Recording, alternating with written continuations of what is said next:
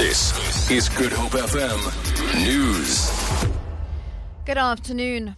Please note the following story has details that can offend sensitive listeners. Reports from Kabul say ambulances are struggling to get to the wounded following a double suicide bomb attack on a protest in the Afghanistan capital. Authorities had blocked some roads to limit the movement of the protesters. More than 60 people were killed and more than 200 wounded in the attack, for which militant group Islamic State has claimed responsibility for. The BBC's Charles Haviland reports. Reports from the scene of the blast say it is littered with charred bodies and dismembered limbs. Ambulances have struggled to reach the scene because the authorities had blocked some roads to limit the movements of protesters and protect the presidential palace. The explosion hit a demonstration by members of the Hazara ethnic minority who were marching to protest against a government decision to divert a new electricity supply line away from their provinces. Higher Education Minister Blair Nzimande has described the Anine Booysen skills development at Bredasdorp in the Overberg as a symbol of hope.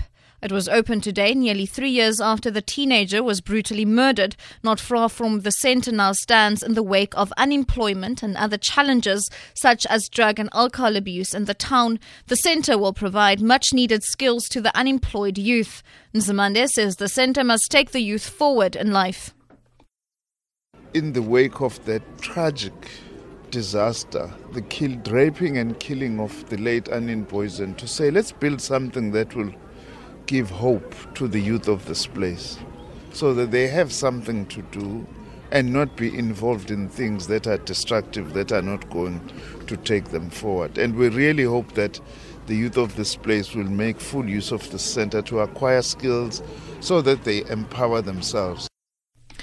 These beneficiaries of the Anine Booysen bursaries say they know the centre will do good things in the years to come.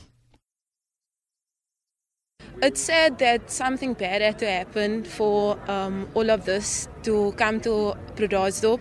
But out of it all, people should take it as an advantage for the community. Now we have been given opportunities. It is very necessary because youngsters, they tend to turn to drugs, alcohol, do wrong stuff.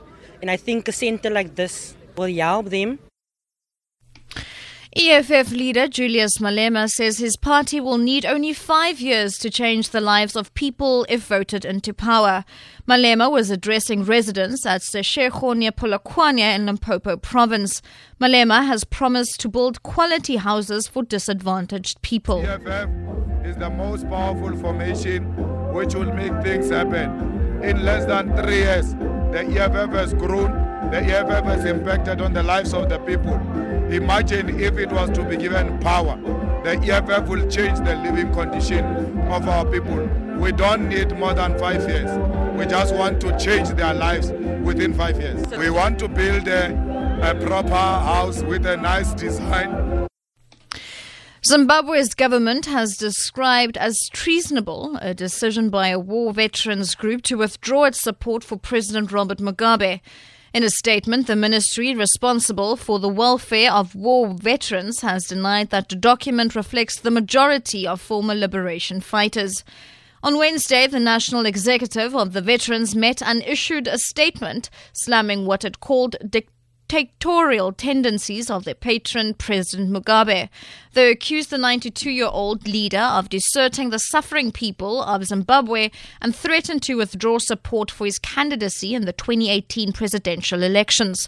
For Good Hope FM News, I'm Shannon Barnes.